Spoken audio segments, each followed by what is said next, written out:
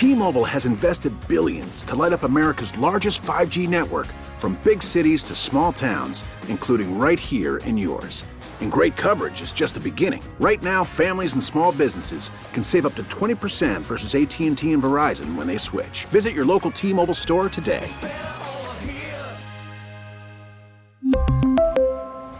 Plan savings with 3 lines of T-Mobile Essentials versus comparable available plans. Plan features and taxes and fees may vary.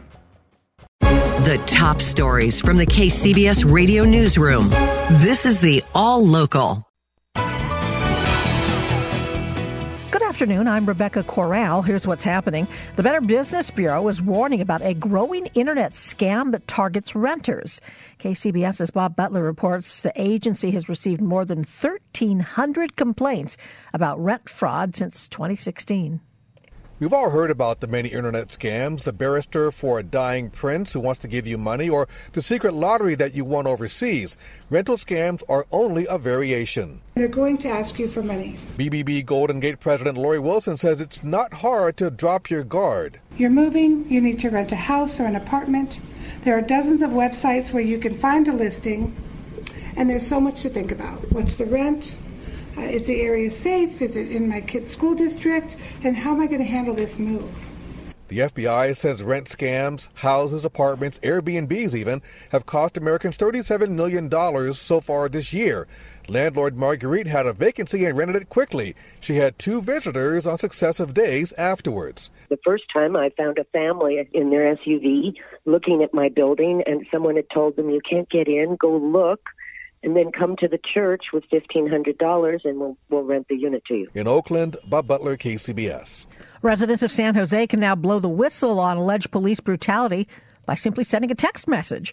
KCBS's Matt Bigler has more on the new online reporting tool being launched by the independent police auditor. The main tool is a website that collects text messages sent in by San Jose residents reporting, for example, incidents of alleged police abuse. So you don't need to download an app. That's really important. Kona Shen, CEO of My90, which runs the website, says people can simply text 39242 to begin the report, and all of the texts are anonymous. Because they're texting My90 and not the government, this allows us to provide an independent filter to screen out personal information like people's phone numbers or their names or anything else that really would reduce the anonymity of their feedback. Shin says the feedback can also be positive about police interactions. The goal of the reporting tool is to improve the data on civilian police interactions and create an online hub where results can be shared with the entire community. Again, the number to text is 39242. And be sure to start the message with @IPA. Matt Bigler, KCBS. It's happening this Saturday across the country and all around the Bay, the annual gun buyback program. We get a preview from KCBS's Jim Taylor. It is happening in Vallejo and in Gilroy, both communities hit by gun violence. In San Francisco, this is our 9th gun buyback. We're actually doing it on the anniversary day, December 14th of Sandy Hook.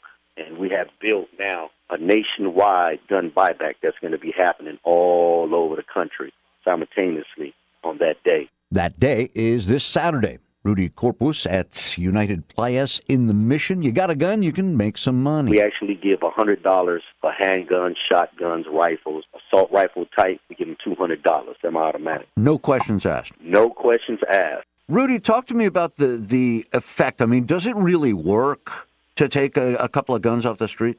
I believe if you take one gun off the street, it works.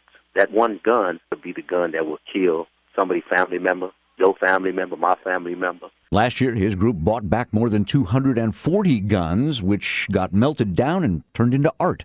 Jim Taylor, KCBS. There was an unexpected passenger on a United Airlines flight from San Francisco to Atlanta last week, a scorpion.